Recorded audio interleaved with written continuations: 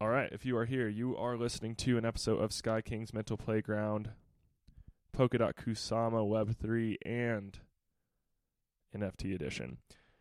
So I've been running a podcast for a little over a year. We launched the first ever long-form podcast, NFT, with Bruno, who is episode 1 on this side of the world. And the entire time it's been an experiment on the business model of media. We are launching now because I am looking for a technical co-founder. And so I am going to be putting out all of the episodes that we have focused on around Polkadot, around Kusama, around NFTs, and around Web3 onto this channel, which is free. The other ones were behind a paywall because I do believe media should be paid for. But this is going to be an opportunity to connect, get more audience members, just decrease the friction to listen. If you want to hear the other episodes, we've had some amazing guests, everybody from, Professor Robin Hansen, Chris Williamson, a bunch of solo casts, Q&As, stuff like that. You can go to skmp.supercast.com. But, and without further ado, if you would like to build a company, one that is focused on changing the business model of media, one that leverages the power of Web3, but has a UX and experience that feels very native and easy to use, I have a vision for something I am calling Stoa, and I need your help to build it. So I'm going to drop a link right in the description. If you're interested or anybody you know who you think would be a good fit, even just to have a conversation and to learn more, you can hit that link, fill out the form, and we will be in touch. Welcome to this episode of Sky King's Mental Playground. Stability. Don't take yourself too seriously. We stand on Sky King's Mental Playground. The only loss in life is not realizing your potential. Build the world you want to see. Yeah! Sky King's Mental Playground. Welcome. Late last year in 2021, my house was robbed, which in and of itself is not that interesting, but I think the next things that happened kind of make it a one-of-a-kind story. I woke up at my girlfriend's house, so I did not spend the night at my house. I went to work, and I started getting texts from my roommate, Stein, saying that, hey, do you know where my keys are? They were in my jacket. Can't find my jacket. I was like, I wasn't home last night. I don't know, man.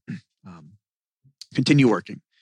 About 10:30, I'm in a meeting, and I get another text from Stein saying, hey, I think we were robbed. All your stuff is gone. It's at that point that in my meeting, I said, hey, guys, I was just robbed. I'm going to leave, and I will talk to you all tomorrow. Hung up, didn't wait for a response, went home. Get to my house, go in my room. Both my roommates are in sort of full-on alert mode. My roommate Stein had his jacket and keys stolen along with his PS5. These are hard to come by these days. Which are hard to come by, yeah. I, having my room on the first floor, had the worst damage. I had lost my music gear, including like a bass amp head that was very nice and some really nice pedals. You have a lot of music stuff in your room usually, yeah? Yeah. Like a fair amount. I do have a lot. Like a guitar. Oh, yeah. I have a really, really expensive Les Paul that thankfully was not stolen. But I had a lot of other things stolen from me. Many things that I didn't even know I had. I'll get to that later. Anyways, the interesting part about this robbery, it's very clear we got robbed. And the interesting part is that both Stein and Tom, the other roommate, were both home, which is creepy. We're pretty easygoing people. We think Austin's a fairly safe city. So when people are home, we don't lock our doors.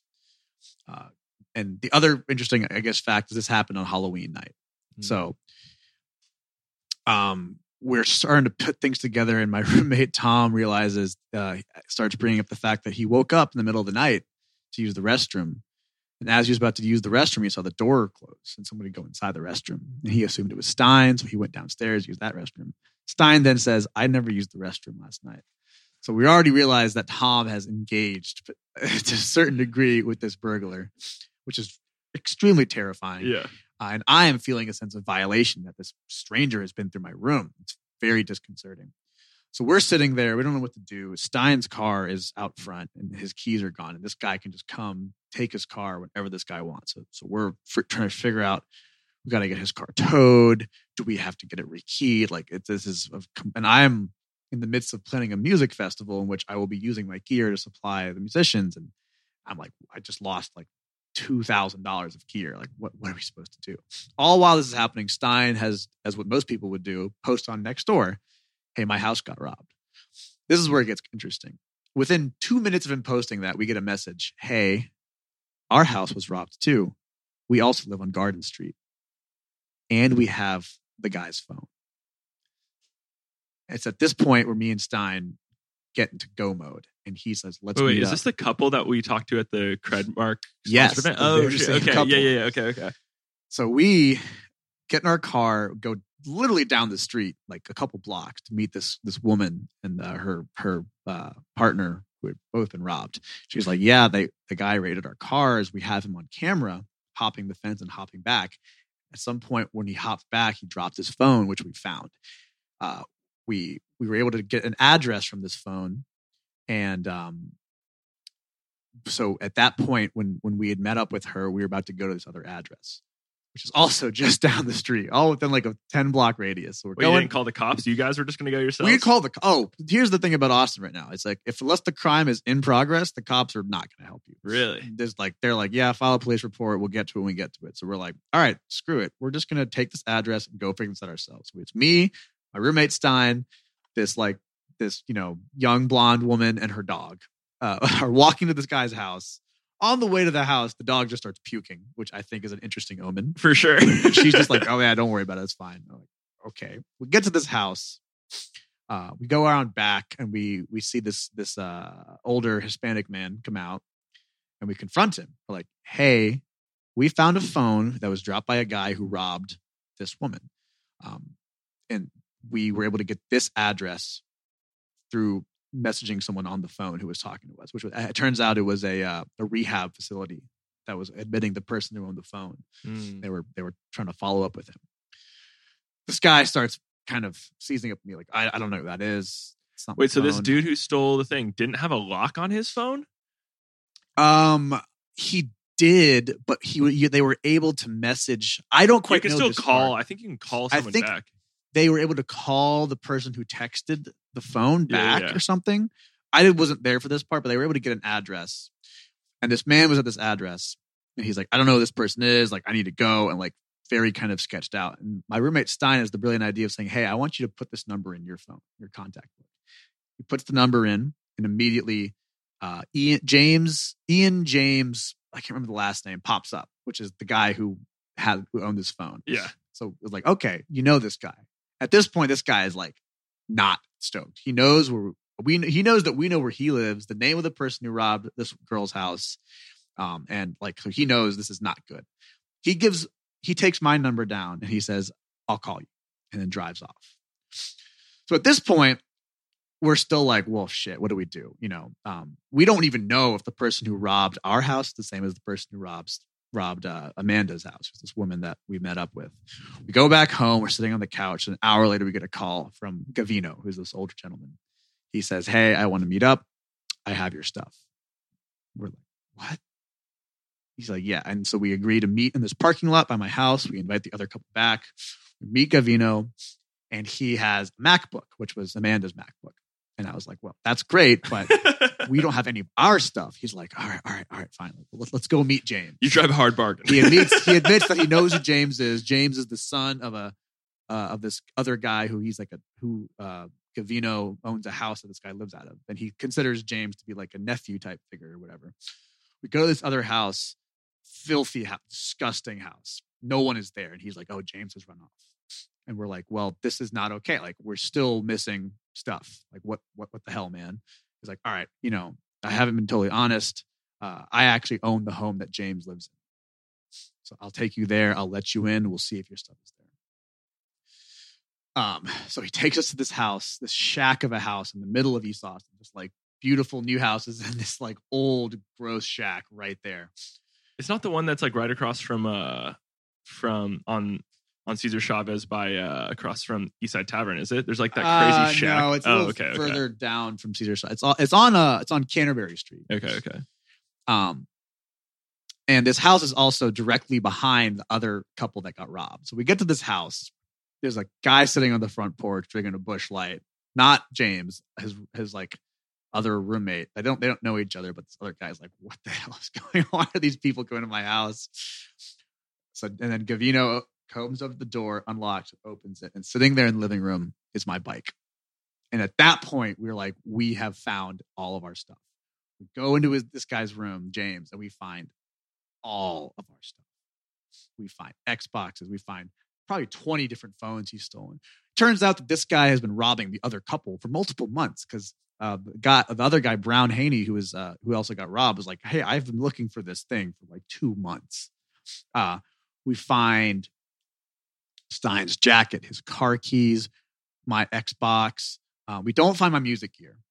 And as a result, Gavino says, hey, I will write you a check for the stuff you didn't find. I just don't want him to go to jail. Just please don't tell the cops about this. And so we negotiate a buyout, essentially. He gives us cash to pay for the stuff we lost. And that's that. Although it turns out that the other couple, the husband, Brown, runs a crypto DAO called ATX DAO. And I ended up seeing him at that same party we were at East Side Tavern. So and we've been friends with that couple now since then. And yeah, I think it might be the only case of someone getting robbed and then actually vigilante style tracking down the robber, finding their stuff and taking it back. All in kind of like 6 hours. So you haven't talked to James, obviously, since all of this stuff went down. Like, what was he thinking? Like, a lot of that stuff seems like really trackable and hard to move.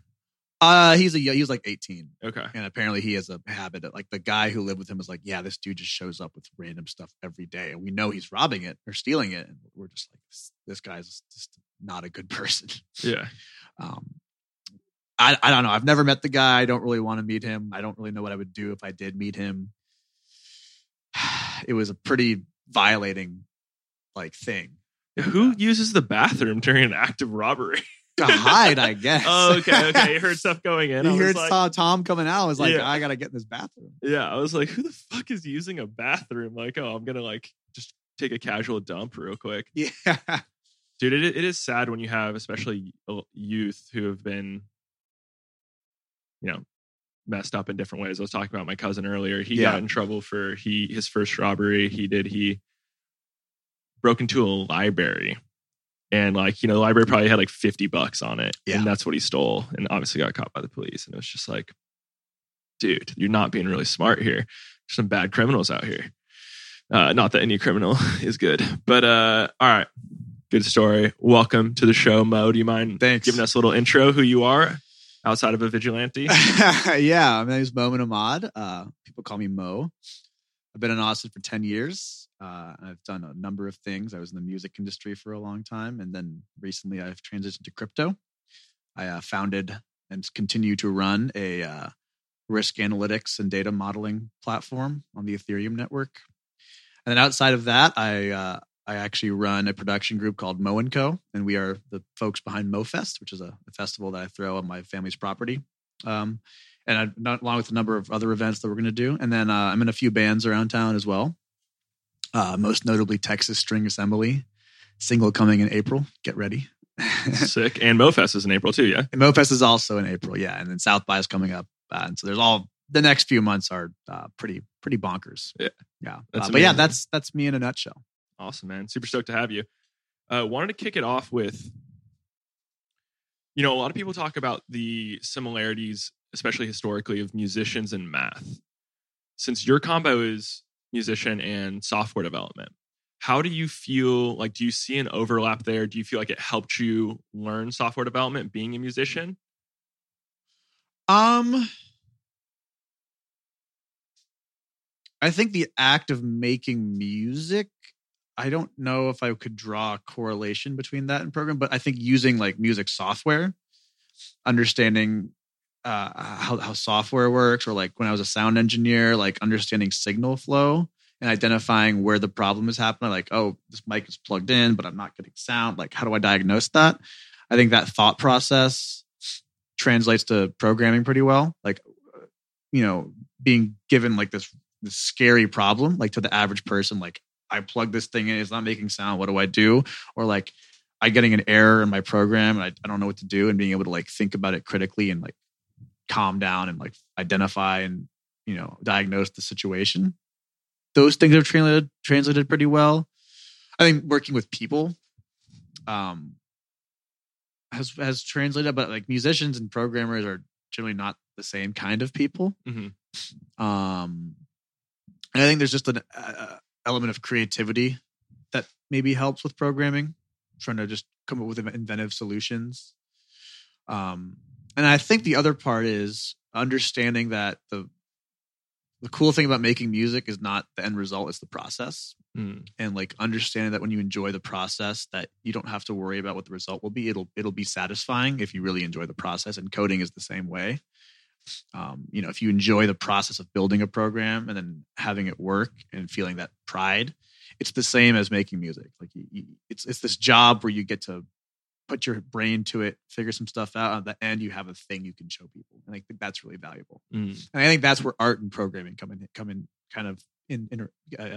together. Is that you can show somebody this thing, like, hey, I made this thing. It does this thing. Like, isn't that cool? Yeah, I've been dude, my friend just interviewed Jordan Peterson like 3 weeks ago, and he had this like huge thing in San Antonio, and he had flew in from the UK, did all of this stuff to make it happen. And they go to set everything up, and they turned out they had like very, very long cables off their Zoom.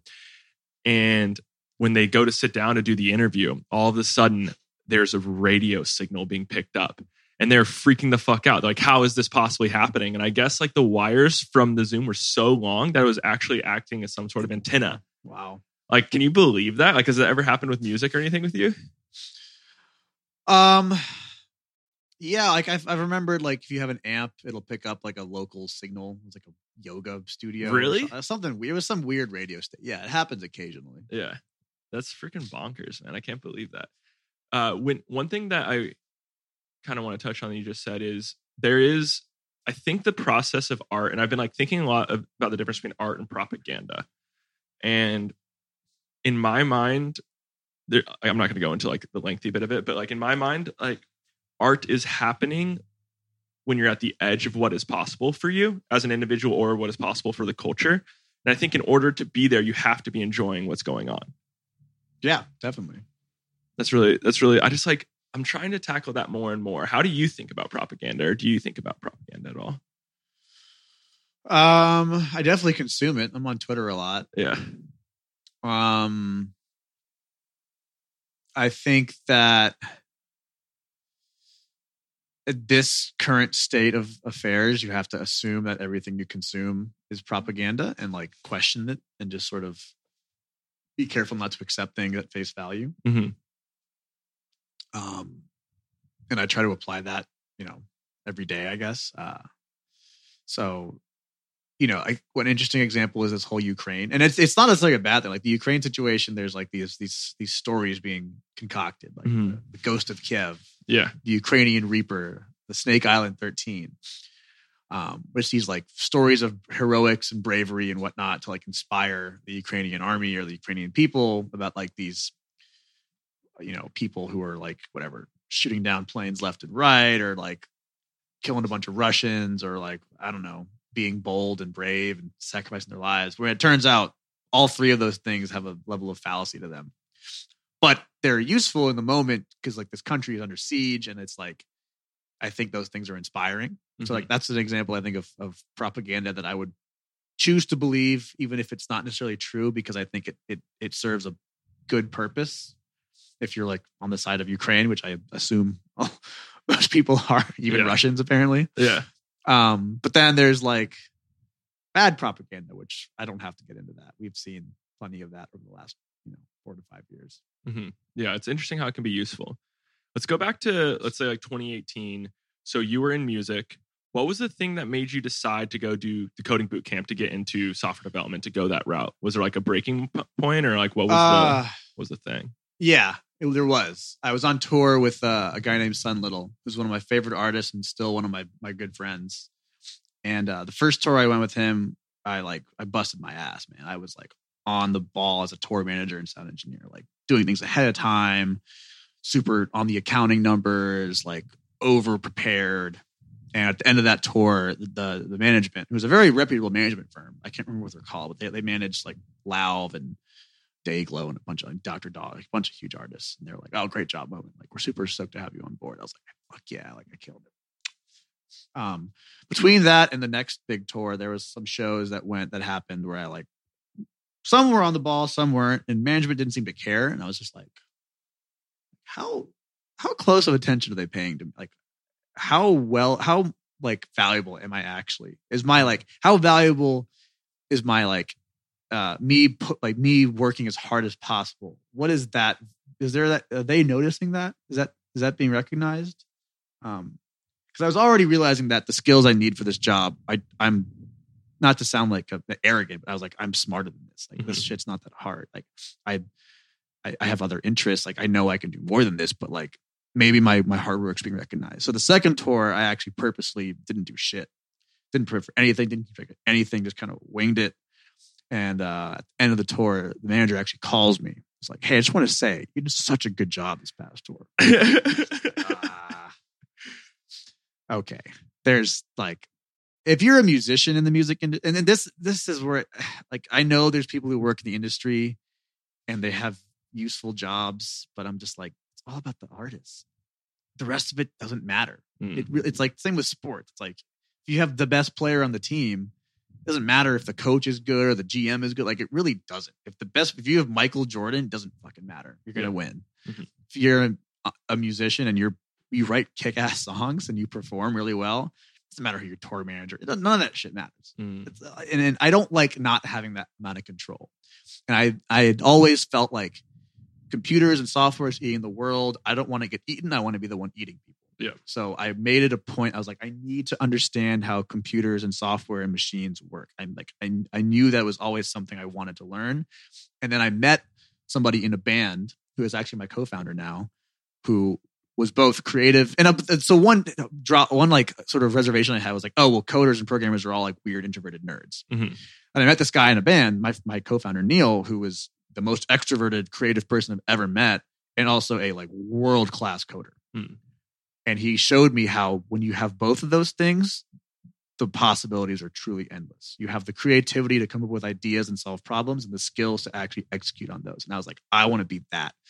And he had just told me about this new venture he was doing that involved crypto. And he was like, hey, I was like, I want to be part of it. He was like, okay, well, figure out how to write a smart contract that does something and get back to me. And so I went to this coding boot camp. I learned all this unnecessary bullshit, but learned how to code, learned how to use the term, learned all the important skills, figured out how to write a smart contract, showed it to him. And he was like, all right, we go to Hong Kong like next week. And that's kind of how my crypto at the end of 2018, my crypto journey started. No way, dude. So you just like straight up, that was your like, okay, I need to learn this to get this done. And then he was basically like, let's go to fucking Hong Kong. Yeah. That's amazing.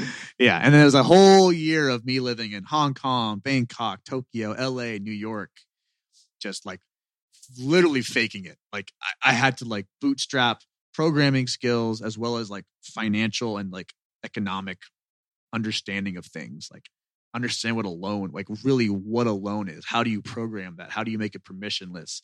How does like gas fees on Ethereum work? And how does that play into like your investment thesis? And like like so much stuff. And I've only now in 2022 gotten to a point, I was just in East Denver, where I feel like I can have conversations with people and like I'm not faking it. Like I know what the fuck I'm talking about now. Yeah. But it took 3 years for me to get there.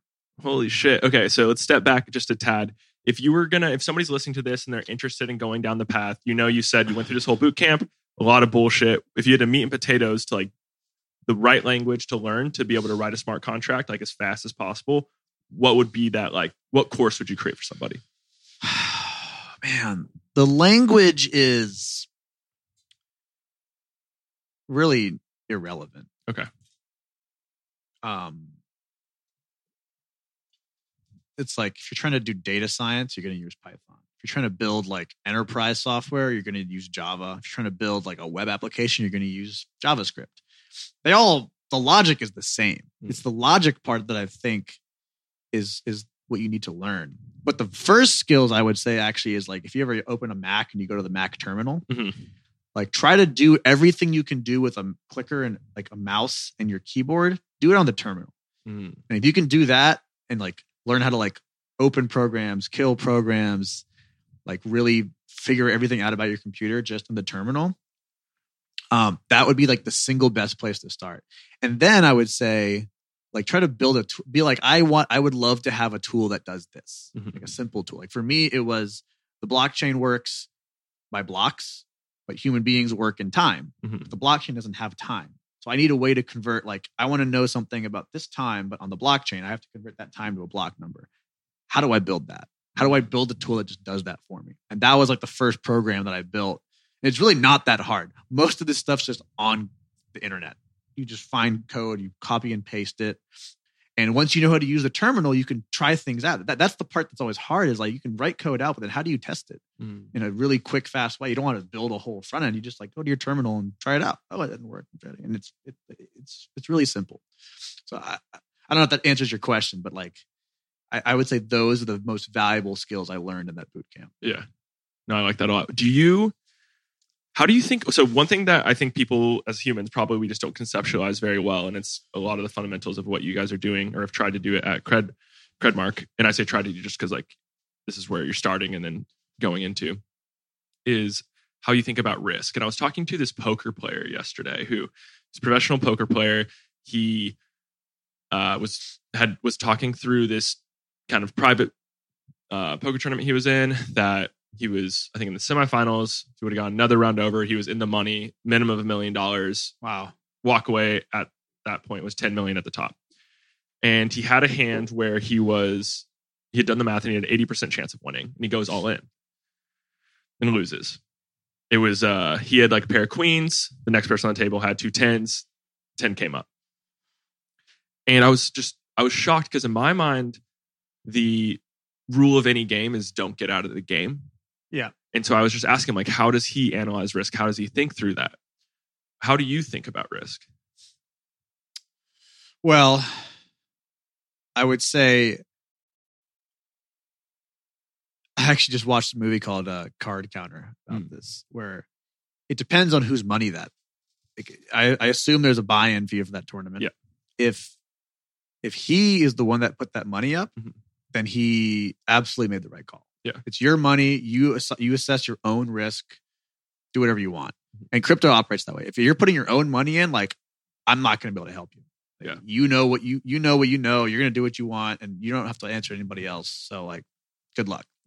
But in that movie Card Counter, what turns out is that these really good players were like sponsored. And as a result, they adjusted their risk proportionally to where it's like if someone had sponsored him for that tournament, he would not have gone all in. Yeah. He'd be like, he's going for like whatever the lowest placing he can get to win money.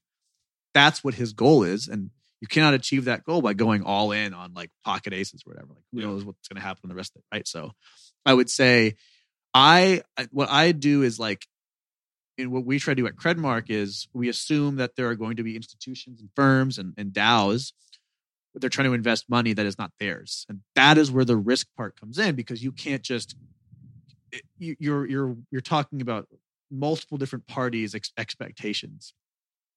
And you don't want to be responsible for losing someone's money. So when you make a decision about that with other people's money, you want to have as much data as possible. That's where we come in, right? So I would say, how do we assess risk? What we do is we say, whose risk profile are we serving? Is it one person? Then we probably aren't that useful. Is it a bunch of people who are deploying money for a bunch of other people? That's where it gets messy, and that's where you really have to have like super tight, high integrity data and like expertise to evaluate the correct decisions. Okay. It is a really, really interesting game, and especially when you start to think about statistics and like the inability to understand statistics. My statistical understanding is pretty limited. I was an econ major, did a bunch of econometrics classes, so understood it a little bit, and I'm pretty good at like multivariate regressions, but I don't know, dude. It's just, I think we have like this inability to conceptualize the whole possibility of outcomes. Don't really know where I'm going with that, but it's something I've been thinking about a lot, especially when it feels like the world we're stepping into is not only in crypto, but just in general, this 2020 onward is a way more volatile world. And I know a lot of that's driven by the media landscape. I mean, there's a really funny Duncan Trussell quote.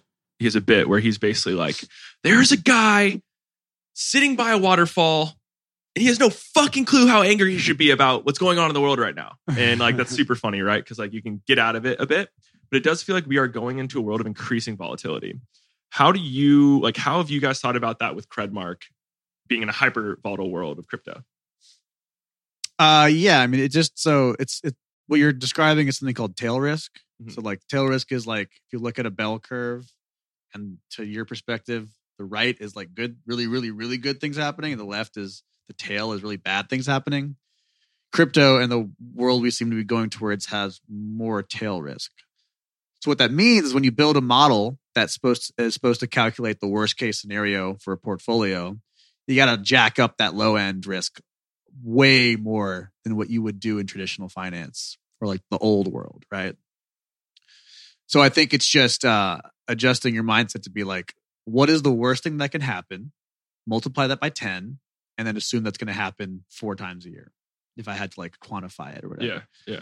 So it's simple. It's simple. It's just that you got to be honest about the risk that exists. And one issue with traditional finance is if you look at a lot of the models they use, the models assume that the worst case scenario would happen once every 100 years.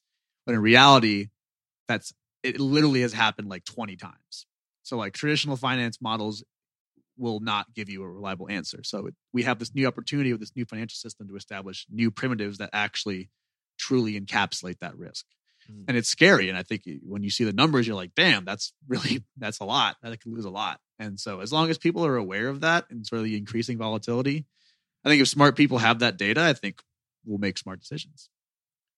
One thing that is cool about the blockchain is just because since it is, or a lot of it is on a public ledger, the access to data is much larger. See, that's where we come in, and we would say that's not true. Okay. If you look at raw blockchain data, it's a bunch of hexadecimal stuff. Yeah. No human being on Earth can read it. Okay. You have to translate it from hexadecimal data to some sort of programmable, human readable language, like a SQL database or some sort of database that you can actually write code to then retrieve the data. And that translation process has to be done by humans. So that's where the error comes in, right? That's why understanding and consuming and processing data from the blockchain is not as easy as it sounds, because you have to rely on a human being to translate it for you before you can actually consume it. That's why what we're doing at Credmark, the way we translate it is open source. So you can audit how we do it, and we can either prove to you that we're doing it right, or you can show us how we're doing it wrong. We can fix it. So the human translation part is, you're right. At its core, it is public. And if we get the translation part right, then that's an immutable source of data to prove to anybody, like, yes, this is what happened. But that translation part is still tough to do. And when you do it, you need to make sure you do it in a completely transparent way, so you can be audited, or you can back up what you're saying. And so you guys are doing this community driven, right? So you do it. You have a team of people that do it, but you also offer rewards to people who will go out and do it as well. Yeah, at the high level, yeah, definitely. Okay. To step back on Credmark a bit, what drew you other than Neil helping you like push you that direction? What drew you to come work with him to help build Credmark? Because like financial risk modeling is like very different than music. Like if you're gonna like just jump the gap. I think it's just I loved finance, and I think money and like the markets are a really interesting way to understand human behavior. Like I say I love money not because I want a bunch of money to spend on stuff. I've had enough experiences to know that that's a really bad way to live your life. But money is the way we do things, right? Regardless of how much you want or how much you have, it's like understanding it gives you an understanding of human behavior. It helps understand like people's intentions, and it helps you like quantify that human beings are completely irrational, right? And I think trying to build models that sort of encapsulate all that's really interesting. But secondly, the crypto part of it is like in traditional finance, they've made it such that they think that they've convinced you that like investment banking and the things they do are this like crazy complicated thing that only they can do. Like it's like they're like, oh, like investment banking or like investing in general or finance is like being a doctor. And that's not true at all. It is not. It's hard. There are some hard concepts, but like the people who actually do it are not that much smarter than you or I. And in crypto, there's this like energy of like they know that, and so when you come to crypto and asking the same questions, people are there to be like, okay, it's like this. Like, let me explain it to you in a way that you understand. Like, I don't care that you don't have a finance degree. I don't care that you picked this up last week. I'm going to talk to you the same way I would talk to somebody with a PhD in economics. Like I can talk to hundreds of little experts in economics or finance in crypto, and they will give me all their time to explain this to me. So there's this energy, this community that is like all about empowering and educating people. And so that's why I've been able to go from knowing nothing to being pretty well respected amongst my peers as far as like understanding how these markets work and how these products work, because this community is all about empowering anybody to learn it as long as you have the want to. That's probably at a large level what drew me to crypto in general. And then Credmark is just like, maybe now I could go and join another company if I wanted to, but like Credmark gave me the chance, so I'm going to see it through to the end. Yeah, that's fucking sick. Do you guys do anything with? Because I know, so like there's this Yale study that came out in 2017 after all of like the 2016, 2017 ICOs, and they found that like the highest correlation that they could find across the internet with pricing on a crypto asset was how many things were tweeted about it. Do you guys have any sort of social concept included in your modeling? We work with some partners who monitor that, but like we are focused on on-chain data exclusively. Okay. Have you started looking at prediction markets at all? We've quantified our models as first order, second order, third order, and fourth order. Mm-hmm. First order is like how many times have my address sent stuff to your address and vice versa. Very simple model. Mm-hmm. Second order is how many times have I interacted with this DeFi protocol? And what's my like behavior with that protocol? That's second order. Third order is like a statistical, like a total value locked or something, but could be a statistical. Like this protocol has this much assets under management and it has fluctuated X amount over the last, Y days. Fourth order is like based on the history of this asset's movement, we can say with X amount of confidence that it's going to do this in the future. But when by predictive markets, you're saying like who's going to be president. Yeah. Okay. So so when I hear predictive, I think like a machine learning model that has crunched enough numbers from the past to give you an idea of the future. You mean predictive like betting on future events. Exactly. Yeah. I actually don't know much about that. Okay. I actually had the same problem where somebody asked me that question on a plane who's an Ethereum core developer, and I gave him the finance answer. He's like, no, this can apply to anything, to everything, not just finance. Like there's a whole world of possibilities. So I'm curious to hear from you what you think about that. Yeah, so I'm meeting with some people. So I was at this Slate Star Codex meetup yesterday, and he's big on prediction markets. But that's one of the things that I want to build into Stoa is a prediction market on content. And so I'm in the process of meeting with a lot of teams that are building on-chain prediction markets, and they're thinking about it from a governance standpoint. I don't mean just governance about how to like govern a community in like a crypto governance, but like how it then impacts real world. Like if this is how we decide laws that happen, like people actually have to wager bets. You have two things going on. People are guessing what the future is going to be, but they're doing it in a way that they have skin in the game. They've actually put money to it, and that leading to a more real answer. So it's like voting plus money. Gotcha. Mm-hmm. And then that being more likely to have real outcomes. If you go back to 2016, the election, like other than podcasts, the only other people that had Trump winning were like bookies, which was like fascinating. Yeah. Because they saw where people were placing their money. Yeah. And it's just like kind of a more core incentive. So I was curious about that for you. Yeah, man, it's such a wild place. One thing, is this possible? This is an idea I've been playing around with a lot to the first order you're talking about. I would love on Stoa for us to be able to show with like a very simple little like flag, if the wallet who is betting or interacting with the podcast, if they have ever received a certain amount of money from a wallet associated with the CCP, the US government, the Kremlin. What network are you all going to be on? So we're most likely going to be on Akala, which will be done but it will have like a EVM. So it'll be be able to be written and connect to. So that comes, Ethereum. That's a wallet tagging Mm-hmm. thing, which is there's a company called Nansen that does that really well. So I could say that we could do that, but they could probably do it better. But they also cost like way more money. Okay. Yeah. So we try not to delve into anything that jumps into the real world, right? So to speak. Right? Yeah. Unless there's a point to where like a wallet that has a certain balance needs to KYC itself for some reason, like we're not going to be of the mind of like, we'll tell you like, hey, this address that is interacting with your podcast NFT received money from this other address that has like billions of dollars in its wallet. You might want to look into that, but I'm not going to go Credmark's not going to go figure out whose wallet that is. Yeah. That's not what we're best at. Mm-hmm. So we can tell you like, oh yeah, that address that sent money to this address, they've been on this chain and that chain. Oh, they use Tornado Swap, Tornadoes, which is like that mixer. Are you familiar with Tornado Swap? No. Basically, it's like what criminals use. Once they steal money, they put it in this tornado thing. It mixes it up, and you can't trace it anymore.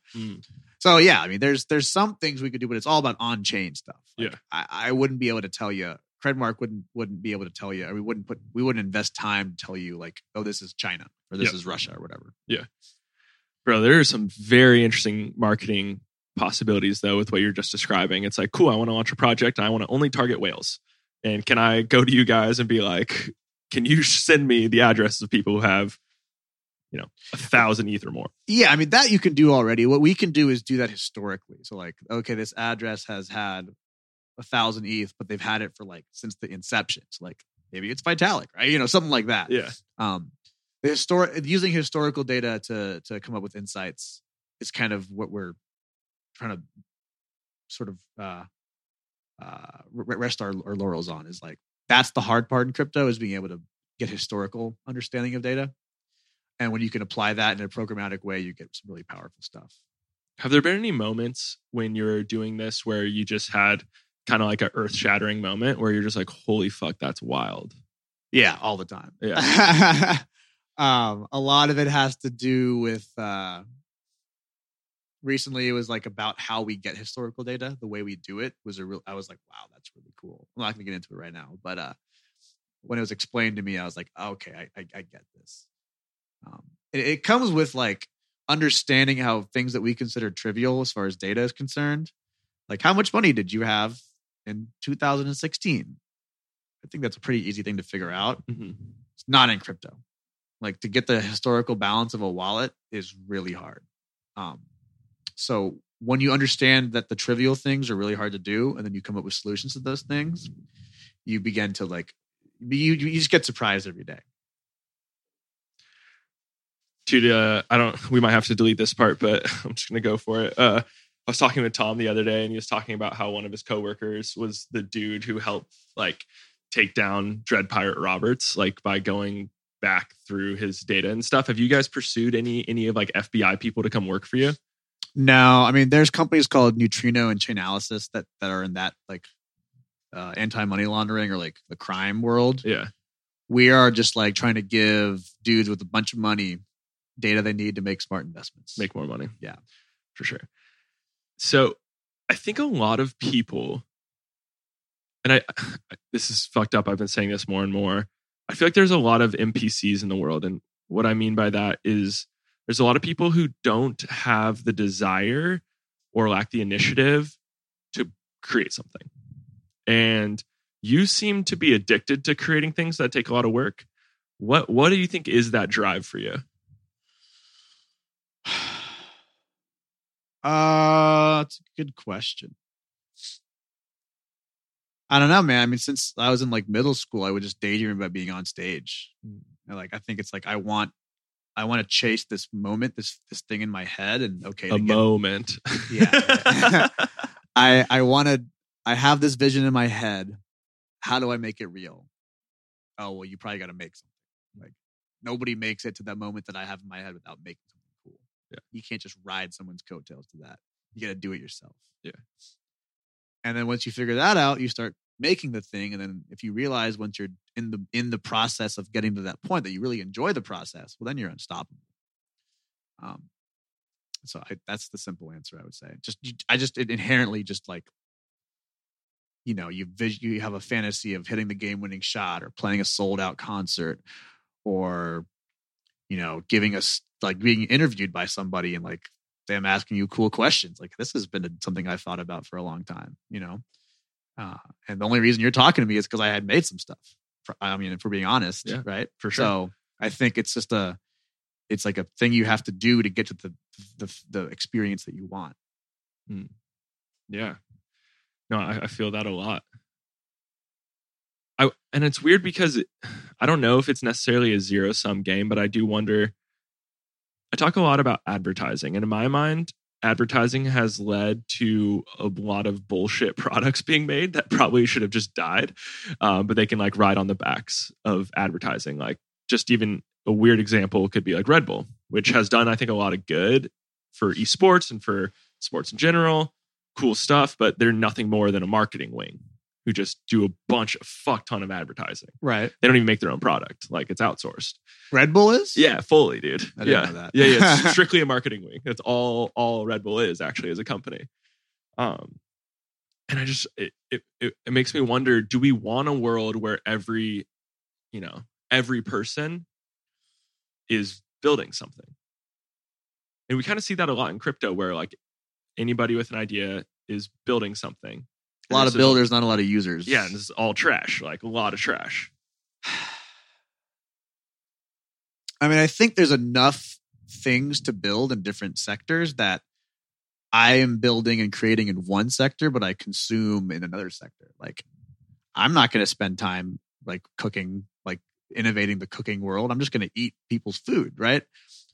So I think if enough people are creating in different spheres and there's enough people doing it, well, they're spending all their time creating that one thing. They have to consume the other things, right? Mm-hmm. So I think as long as you diversify what people are working on, which I think as a human race, we've done that, right? There's enough people cooking things so that other people can eat them, and enough people making music so those people cooking and listen to music while they cook, like, right? So like, my mind, yeah, everyone can create. They just can't create the same thing. I don't know if that's a good answer or not. But. No, it's all good. Yeah, for sure. Yeah, and it does seem like there at least I think there's at least, I feel like we should have like 1 billion people desiring to create, and then 6 billion people can consume. That could be a balance. But what is consuming just something one person could just consume the entire day? Dude, yes, that's what I think.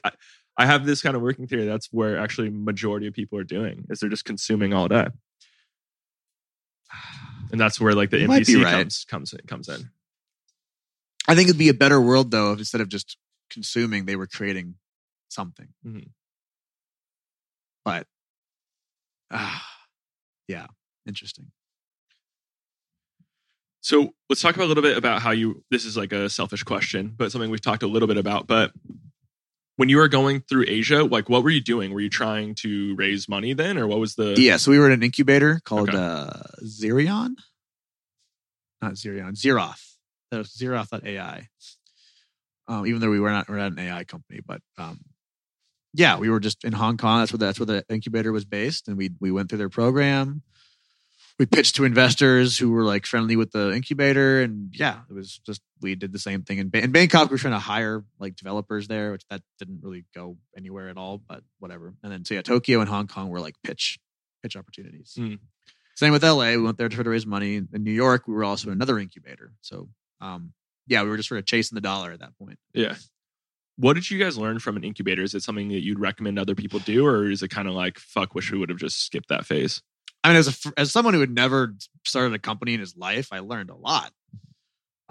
Would I want to go back, knowing what I know now, to that first incubator? No. Would I go back to that second one? Yeah, that second one was a lot more like hands-on. It was in New York. They're a bigger fund. They were more into blockchain and crypto. So like, I think it's like anything. You got to make sure it's a good fit. Like, don't be a crypto company in a food incubator. That doesn't make any sense. Yeah. Right. So being in the AI incubator is probably a bit off. Yeah. I mean, I don't want to say that because it's like crypto goes so fast. Like they might have been by the time, like if we went to that incubator in end of 2019 instead of the New York one, maybe they would have been farther along, whether it's like, it's tough to say. Yeah. But I do know that incubator did not really fare too well, that first one. The second one is still going strong. D-Lab, they're great. And we have calls with them every week to this day. So yeah, I think an incubator that will stick with you to the end is also really important. Because like really invested, and they really are. Yeah. So you would have been in Hong Kong 2018, 2019. So probably during a lot of the riots that were going on. Just before. Feel pretty good to have missed that. Yeah. I mean, it'd be cool to experience that to some degree, but also I'm fine not being there experiencing that. Yeah. I was in Hong Kong as well in 2018, not for an extended period of time, just for fun. But I remember after watching all of that go down, it was like a really interesting thing to see it play out and to think like, holy shit, like it was very much, I think there's these moments that make you realize how linear time is. Often death is one of them, but like that happening. And then I've gone pretty deep into Hong Kong and what's happened after on this podcast. It's bonkers. Like it's just fully gone now, like fully under Chinese law. Yeah. And that has been really fascinating. Yeah. I think it would look nothing like what I saw when I was there. Mm-hmm. It was a really cool city when I was there. I mean, felt like being in New York, but more expensive. Yeah. Did you feel like it was Blade Runner-esque at all? I kind of felt like, at least the area I was staying in, it felt very Blade Runner-y. Yeah. Yeah, I could see that. Yeah. I should have tired. Okay, so then you guys came back, and I know that one thing you had recommended was you ended up launching a token. Yes. And that really, really helped you guys build a treasury. Well, there's two different things there. There's raising with the concept of launching a token, which was a great idea for us. Yeah. And there was launching a token, which the way we did it at the time we did it was a terrible idea for us. Okay. At that point in time, a lot of projects had raised a lot of money because they were going to put a token out. Mm-hmm. And we wanted to ride that wave. And so we launched our token pre-product, pre-everything, frankly.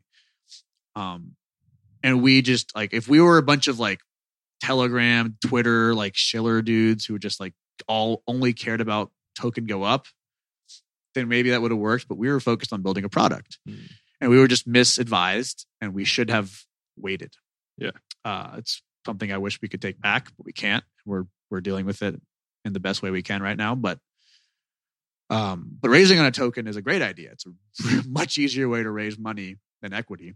Money comes a lot faster. It's a lot easier to like track and manage because it's on blockchain. You can watch your investments pretty closely. But launching that token, once it's out of the bag, you can't put it back in. To a certain degree. But yeah. Have you guys thought about doing like, now that you have a product, a different one, like a governance token or anything, or just cruising? I mean, we'd probably do another raise on the existing token. But, you know, right now our token is below the price that we initially sold to investors. So we need to get it above that price before we can do another raise. There's all kinds of problems. So, yeah. But from a product perspective, we're killing it. Yeah, that's awesome. It's fucking awesome. When you think about business development for you guys are going after DAOs. We are a DAO that wants to provide a tool that other DAOs use. Are you targeting like any kind of DAO, like the ATX DAO? Is it more like Olympus DAO? Like, where do you see yourself? It's DAOs that understand the importance of risk. There's one DAO called, I don't want to say their name quite yet, but they're working on some really innovative debt products. And when you're issuing debt in a under collateralized or no collateralized manner, it's all about counterparty risk. And you can't do counterparty risk on individuals because I can have an address and then move it to another address, and it's just like how you keep track of my identity. You can't. But a DAO usually has all their funds in a multi-sig, which is a wallet that you cannot just move money in and out of. It's very more permanent on-chain, like ledger of balances. And you can run all kinds of stuff against that. You can see what assets they have, what the inflow and outflows are like, where they're deploying their capital, if they're generating any revenue based off their product. So you can do counterparty risk on a DAO. And so they want to leverage what we are building from our risk models to do that exact thing, to then potentially issue some really innovative loans to these DAOs, which would change the entire landscape of DeFi.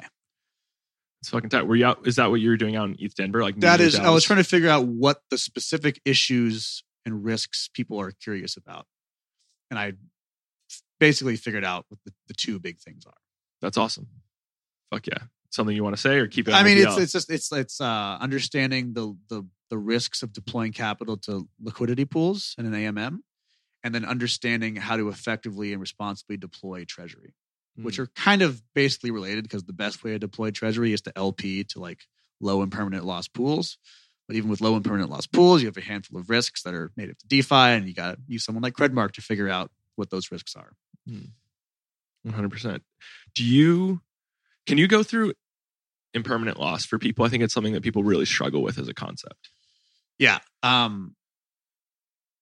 So you could either hold 1,000 ETH,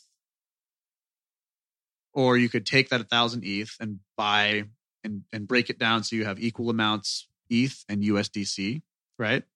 So if 1,000 ETH is worth $1, so then you sell 500 ETH to get 500 USDC. So now I have 500 ETH, 500 USDC. So they're equal amounts of capital. That's one case. The other case, I just have 1,000 ETH, and I put that into a liquidity pool in Uniswap, right? Okay. Well, I don't actually own 500 ETH and 500 USDC. I own a percentage of the entire pool. You don't own the assets themselves. You own a percentage of those assets, an equal amount of them. Well, let's say ETH goes up by $1, so it doubles in price. If I just had ETH, I have $2,000. Because I split that ETH into USDC and ETH equal amounts, and I put it in this liquidity pool. Instead of $2,000, if I pull out my money at that price, I would have 250 ETH and a little bit more USDC, but I would have less than $2,000 because I willingly put in that ETH into a pool and own the percentage of it. So I would have made more money just holding on to the Ethereum that I had. Now, for the example, if while I had my money in that liquidity pool, there was so much volume that the fees I generate from being a liquidity provider were such that it exceeds $2,000 when I pull it out. Well, then impermanent loss didn't matter. I made more money on the trading fees than I lost in Ethereum going up. Yep. That's the best way I can describe it. When you put it into a liquidity pool, you own a percentage, and that percentage holds true as the price goes up. So you only own the same amount. You're never going to realize gains if one of the assets moves up compared to the other. Now, impermanent loss can protect you if the price goes down because you don't lose as much money. Yeah. So it can be a good thing sometimes. Yeah, and then it gets incredibly more complex as you have two assets that are highly volatile as well.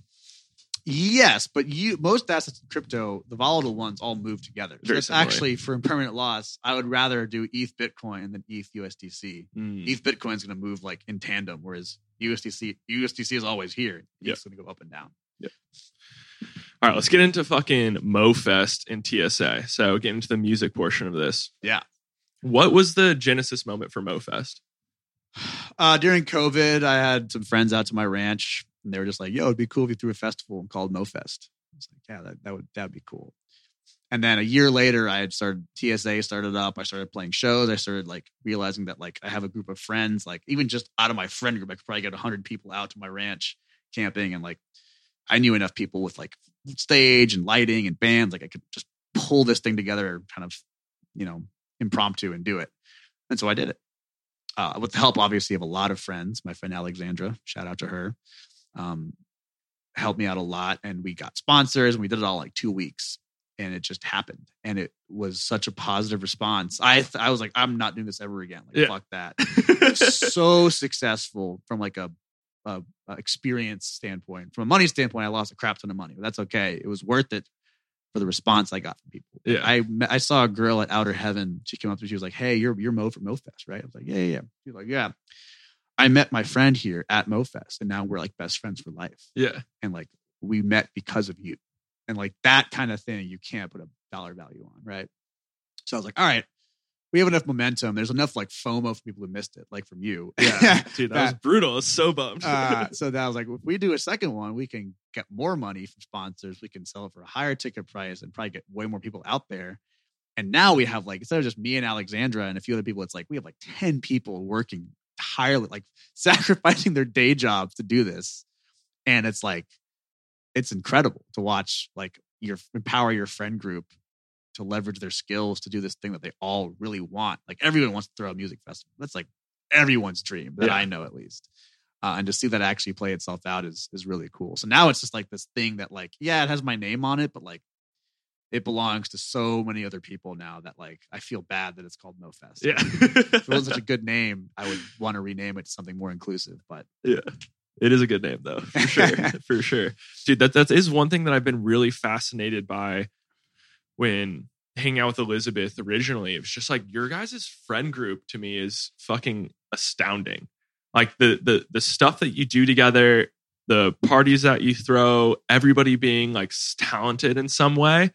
Like it feels like every weekend you guys have a different themed party that somebody in your group is throwing. It's like, what the fuck? Is it like constantly Halloween with these guys? Yeah. And then, but it's just like, how did you guys all come together? Because when I hang out with you guys, it does feel a little bit like a Paris in the 20s vibes. Like all these like musicians, creative people coming together, like jamming, having fun, fucking around, and then building cool shit.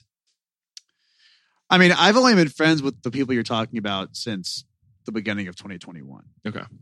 And I think I've probably injected a lot of the musicianship part of it into the group to a certain degree. And the reason that we're all friends is because they saw TSA play, and this girl Vic was like, "Hey, will you play at my house for my birthday party on January 9th, 2021, which is when I met my now girlfriend." So that's kind of the genesis point of all this. Okay. We just like this band during COVID, there's no live music. We're not the most talented band in the world, but we came out there, we played weird instruments, we played bluegrass music, and we played like crazy covers and like just threw the fuck down. And like since that point on, it's like been a nonstop party, it feels like. And me personally, I think I fell in love with music again over COVID so much that I wanted to inject it into everything that I do. So like for my birthday, I threw like a jazz party and I put a jazz band together. We performed at my house, like turned into a jazz club. MoFest. I like insist on TSA playing every big house party that my friends throw because they love it. And I love to play for a bunch of people who are like losing their minds every night. And I'm every time there's a cool concert, I just like tell everyone there like, hey, there's this concert, and they all know me. They've only known me as this person who knows music really well. So usually they all just go to whatever. I'm like, yo, this concert's gonna be dope, and 20 of them will show up. Yeah. So I'm just like, because I'm hanging out with people who aren't necessarily inherently musicians. It's like they trust and like respect my opinion on that thing, and then whatever their thing is, I trust and respect that they are going to like deliver. So I think there's just an inherent trust that we're not all necessarily in the same vein of life, but like we're doing pretty well in whatever vein we're in. And I know when they say, hey, this is going to be cool for this reason, I'm like, yeah, it probably is. And just like when I'm saying this concert's going to be really cool or this show's going to be great, they're like, yeah, we should go. It probably is. Yeah. Dude, so to Alexandra with MoFest, one thing that's super fucking funny is I met her in 2020. We went to ABGB, and I swear to this day, she told me that she does A&R for musicians. And I was like, oh, that's cool. So then like over the next year and a half, I thought she did A&R. And it wasn't until literally the Christmas party at your house that I found out she's in tech sales. Yeah. This entire time. And then now she's like, I'm kind of doing A&R for MoFest. So like, it's like now become a reality, which is pretty fucking hilarious. Well, so she was doing it for So Far Sounds and for a couple independent artists before COVID happened. Okay. And we had this conversation today. She said COVID kind of like knocked her out of the game for a second. And then through what we've been doing with MoFest and Mo & Co., she's been like, her passion for that's been revived. She's killing it. It's ridiculous. That's fucking awesome. Okay, so there is a little bit. I'm not just fucking crazy. I'm misremembering. That's hilarious. That's awesome. Yeah, she's an epic human. What do you think brought the TSA together? So like, why Texas String Assembly? So in COVID, another thing was happening. My two friends, Will Coleman and Connor, both are from like Alabama and Georgia respectively, and they both like bluegrass music, and they knew I had an upright, which I hadn't played in forever. What's an upright? Upright bass. Okay. Which is like another bluegrass, crucial instrument. And they're like, yeah, just come bring it out and jam. And I brought it, and I was terrible. My hands hurt, but like there was nothing else to do. So we would we were actually jamming what would become Outer Heaven, because Connor was a contractor at Outer Heaven building it out. And so we were there when it was a bunch of like wood and construction and like loose wires and shit. And we just play for hours. There's nothing else to do. Literally nothing else to do. We play from like 7 p.m. to midnight every day for months during COVID. And then one day someone was like, hey, we're putting together an event on our front porch. We all play. We're like, yeah, all right, sure. And so it was just me, mandolin, banjo, this guy who played piano. And then I invited my neighbor who I'd never heard play, but I knew he played fiddle. I was like, hey, will you come to this thing? He was like, yeah, sure. Turns out he's a world-class fiddle player who plays for the Josh Abbott band, who has like millions and millions and millions of plays on Spotify. This guy is like a professional. We're a bunch of idiots. We have no drummer. Our timing is terrible. But somehow, like I told maybe 5 people, but because it was in the biggest lull of like anything ever in the history of our lifetimes, each of those 5 people told 5 people, and they told 5 people. And so what I thought would be 10 people on this front lawn turned out to be like 80 people, all packed onto a corner in this random neighborhood in Hyde Park. People are coming out of their homes. Cars are stopping. This is the first time I've ever sang in front of people live before. Ever. This is the first time anyone in the band has ever played a show. Yeah. And thank God we had this fiddle player just burning shit to the ground, because we were not ready to perform for that many people. Yeah. And one of the people in the crowd was my roommate. Well, not my roommate yet. He was just a friend of mine, Stein, who all his bands had KO'd because of COVID, was like, yo, that was interesting, but y'all's timing is terrible. You need a drummer. I was like, well, you want the job? He was like, yeah, sure. Then he joined. And once he joined, it was like, okay, this thing is actually good now. This is interesting. And we played a show at a parking lot, which is when Vic and Alexandra saw us play. And that's how we got that house party that we met this whole friend group at. Yeah. Was this house party a crawfish boil by chance? No, that was later. That was March. Okay. This was January. Got it. Preceded the crawfish boil. And so once that happened, it just took off, because the way we play blue, you've been to a show, right? Mm-hmm. No, not a TSA show. Oh, well, you should. It's interesting. It's unlike any band I've ever been in. It's the most fun I've ever had. It's the fastest. We're about to put out a full length album in like a year, basically, of being a band, which is ridiculous. And we got a lot of big things coming up. So, yeah, I don't know. That would just kind of happen. It happened organically. We're a bunch of friends. We just hang out, and it's like totally unlike any other band that I know of in Austin.